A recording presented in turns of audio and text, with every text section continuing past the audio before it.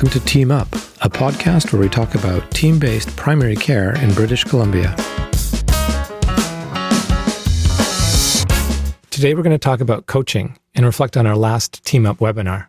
I'm Morgan Price, a family doctor, and with me today in the studio, and by studio I mean remotely, as of course we're connecting through our home offices. We've got Colleen Kennedy from the BC Patient Safety and Quality Council and Sarah Fletcher from the ISU. If you missed out on the webinar we'll be talking about today, there are a couple of ways you can access it. Episode 5 of this podcast shares the webinar audio pretty much unedited, and on teambasedcarebc.ca you can also access a video. Links are going to be in the show notes. Thanks, Sarah and Morgan, and what great people to have join us for our last webinar. Darlene is the Director of Primary Care Planning in Interior Health, and just a wealth of information on this topic. Charlie is with the Practice Support Program and is a team-based care coach with the South Peace Division. Wendy Boyer has supported family physicians and primary care teams in the South Okanagan-Similkameen for over 10 years. And she's also with the Practice Support Program. And most recently, she's taken on the role of the Provincial Team-Based Care Enhanced Coach with the Practice Support Program. And their presentation was great, and it really covered a lot of ground, including, the role of a coach, how coaching fits into the interprofessional competency framework and team-based care. And also what was really interesting to me is how they introduced a number of specific tools that can really support team-based care in practice. I really like some of those very tangible pieces, Sarah. The other thing that we got to do in the webinar was break out into some small groups and have some conversations about what was working in our experience and sharing back and forth. So that was great. If you haven't been to a webinar, I definitely recommend it for that reason alone. And today we're going to reflect on some key takeaways from the webinar. Thanks, Sarah. What really stood out for me with both the Practice Support Program and Interior Health was the approach they had around really considering what matters to the team on their journey, really getting into understanding of where the teams are at and their readiness for change before they jumped into things. And I think both approaches really relied on the development of these structured approaches to help guide their work. For the PSP coaches, they really lean on their QI framework and they walked through that, as well as the ADKAR model, so awareness, desire, knowledge, ability, and reinforcement. So really looking at using those structured models to help guide the teams. And with Interior Health, they've developed this team-based care leadership 101 curriculum, which every team-based care coach and team goes through, which I think really sets them up for success. And then this team canvas tool that they've created to guide teams as well. Colleen, I'm always of two minds, and I'll share both of them. One, as a facilitator, change person, I think those are so important. And then as a physician, I'm like, let's just get on with it. I always feel that tear between those two is like, yeah, okay, let's just move forward. And I can just go right to the R and ADKAR, right? But actually all those other steps I know from trying to help with change, it's so important. So it's great to see how those frameworks were all being applied in different settings.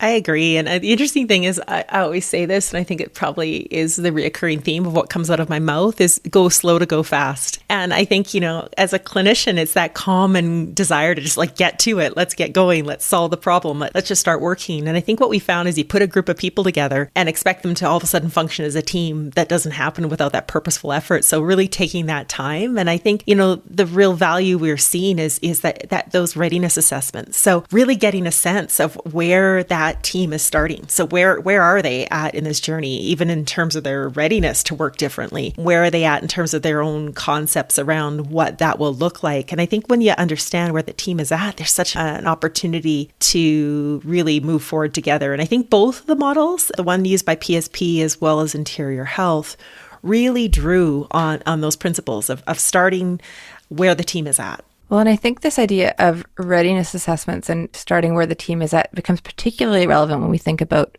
how do you do this virtually and how do you do this with teams that aren't co-located.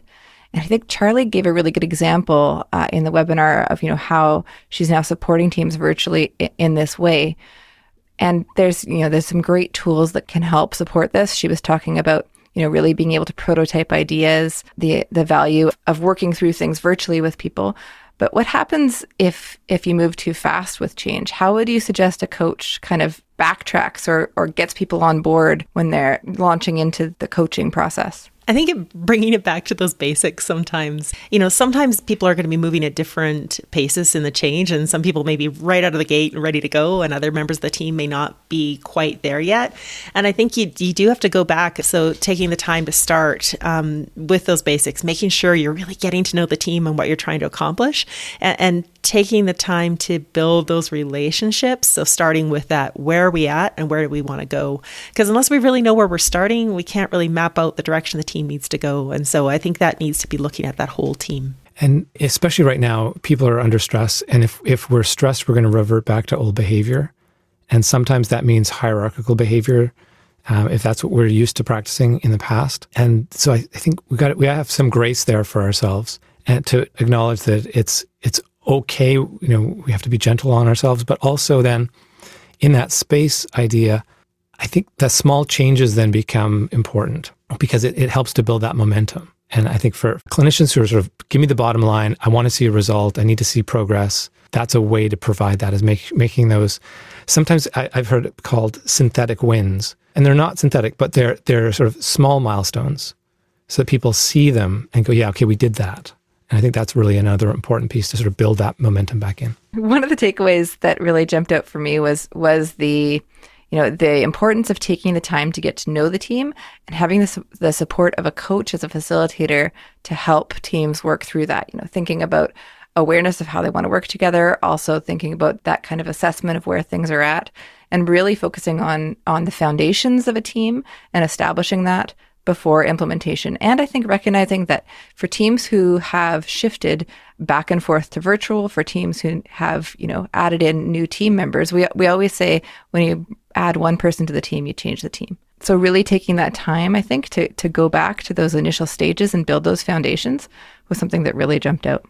I agree. And I think that foundational piece, that relationship piece is so, so vital. And I think that's what we've seen. If we can get teams early working on something together, that starts forming their teams. So it's not an artificial thing. It's actually they're working on something together and building the team as they're doing that work. And I think that's an important piece.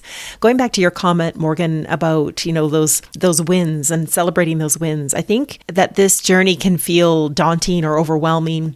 But taking the time to celebrate those early wins, taking the time even to tackle maybe some of the low-hanging fruit, those places where the team can have some early success, and then celebrate those successes can really help build that momentum for change, because people are seeing, oh, this is actually making a difference. I agree. And again, that action-oriented clinician view, the other way to do that, I think, is, time boxing and just doing little trials of things. It's that QI thing. So let's just do it with one patient. Let's just do it one Tuesday. And then see how it worked. And sometimes that can backfire because it's not until the third or fourth time that you're comfortable doing something. But, it also is getting that action in there, which I think is important. I agree. And it's that iterative process that's key, right? That iterative process. And I don't know if there's this picture I have in one of the presentations I give, and it's a picture of the IDEO designs for the Apple mouse. And it's this bin that's full of all these rejects, so to speak. And I think, we can take that same learning into this work, is that we're going to have missteps along the way and something might not work. But it's the important thing is, as we're doing those iterative tests of change, that we're learning and we're seeing that we're learning. And it doesn't have to be boiling the ocean. It can be exactly what you said, those really small tests of change, and then saying, how did that work? Maybe that didn't quite feel comfortable. How could I tweak how I do this the next day? So again, maybe one patient each day for 3 days, and keep building on that learning. And I think that going back to the webinar a little bit, that each of the speakers spoke to that building in the momentum a bit. Particularly, I think the coaching, from the coaching side, that was so important. And I can't remember if it came out in the chat or if it was a thought later on that coaching's a verb, right? It's not a thing that happens once. It's a process that goes on. So as a coach, it's also being there near the elbow to encourage that change happening all the time. And maybe not all the time, but that regular check-in over time is really important.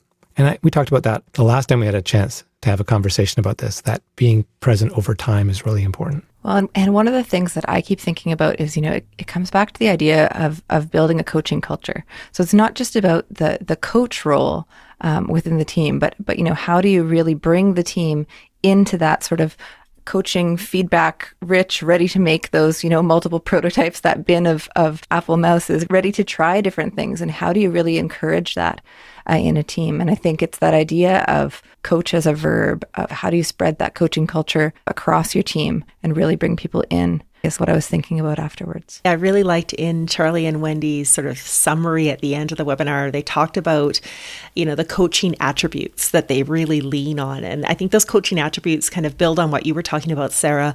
They talked about that relationship development, this long-standing continuity of that relationship development, and building that through that mindful listening they talked about. So really being present and hearing what people are saying, asking really effective questions to probe deeper, and sort of inviting that partnership with those teams that they're working with.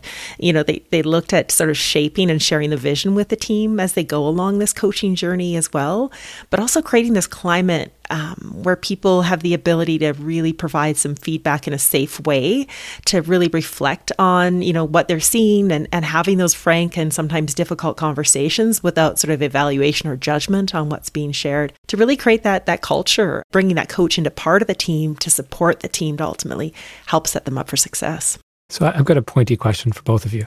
In a lot of clinics, you'll have some people that are very keen and then some people who are less keen. So it's very easy to build that culture, that QI coaching culture with one or two individuals in the group. But as we're talking about a team, where do you see, or how do you see we engage those who are harder to engage? I can say a couple things just from experience is that, I think it builds on what you said earlier. Celebrating those early wins can sometimes be a way of bringing those people who are not quite at the same level of readiness for change into the change with you. I do think there's value in sometimes really going where the energy is, starting where the energy is with teams. And what we've found that over time, often it starts to bring people who may not quite be as ready for the change, really them seeing the energy that's being built, perhaps the momentum that's happening, some of the positive changes they start seeing can be, just the proof is in the pudding, the actual impact of some of the changes you're doing can help bring people into the fold.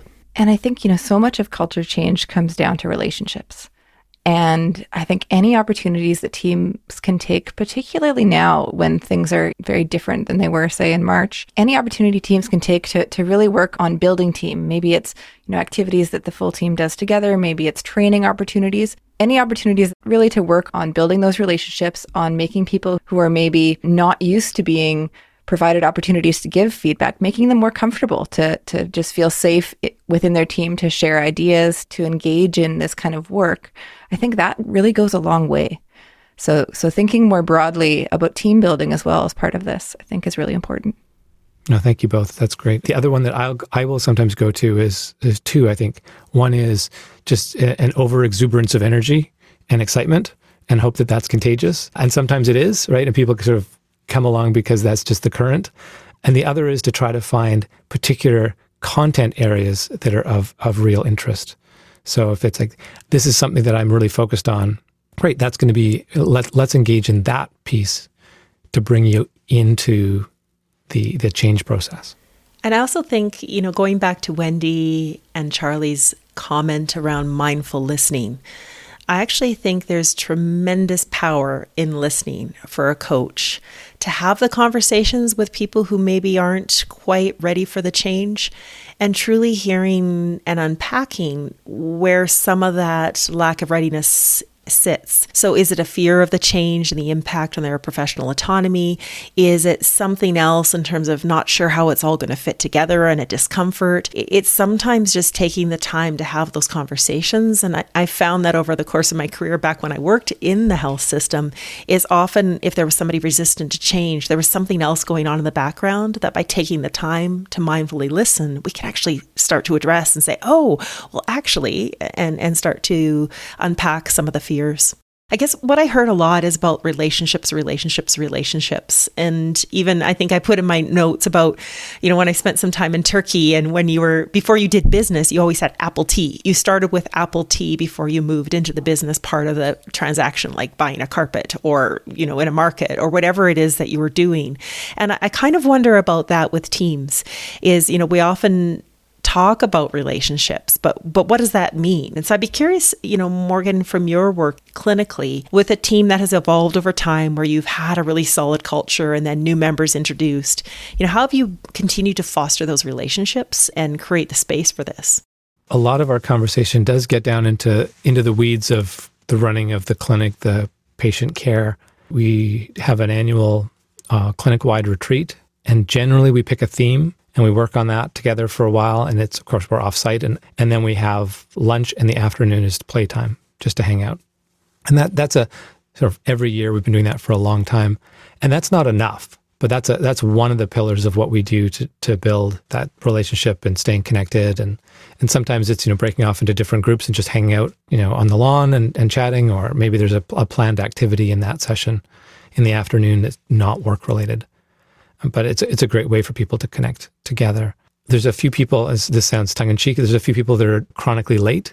And so that allows other folks in the room to have that apple tea before our staff meeting and before our clinician meetings, because we have those regularly too. So those are other ways that we get that monthly check-in to talk about what we're doing, not with individual patients, but just how the clinic is doing collectively. And then, of course, all the hallway conversations. And we value that.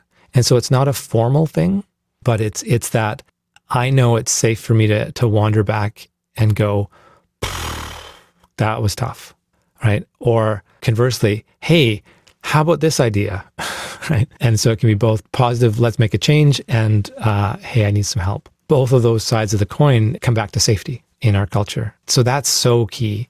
Those are some of the things that we do, and a lot of it is informal. What I did this week is I sent our clinic manager a tongue-in-cheek World Wrestling Entertainment printout with a quote from her from our last team huddle that seemed very appropriate. She made a comment about cages, so she has a picture of a cage match with her quote on there. So we joke around a lot too.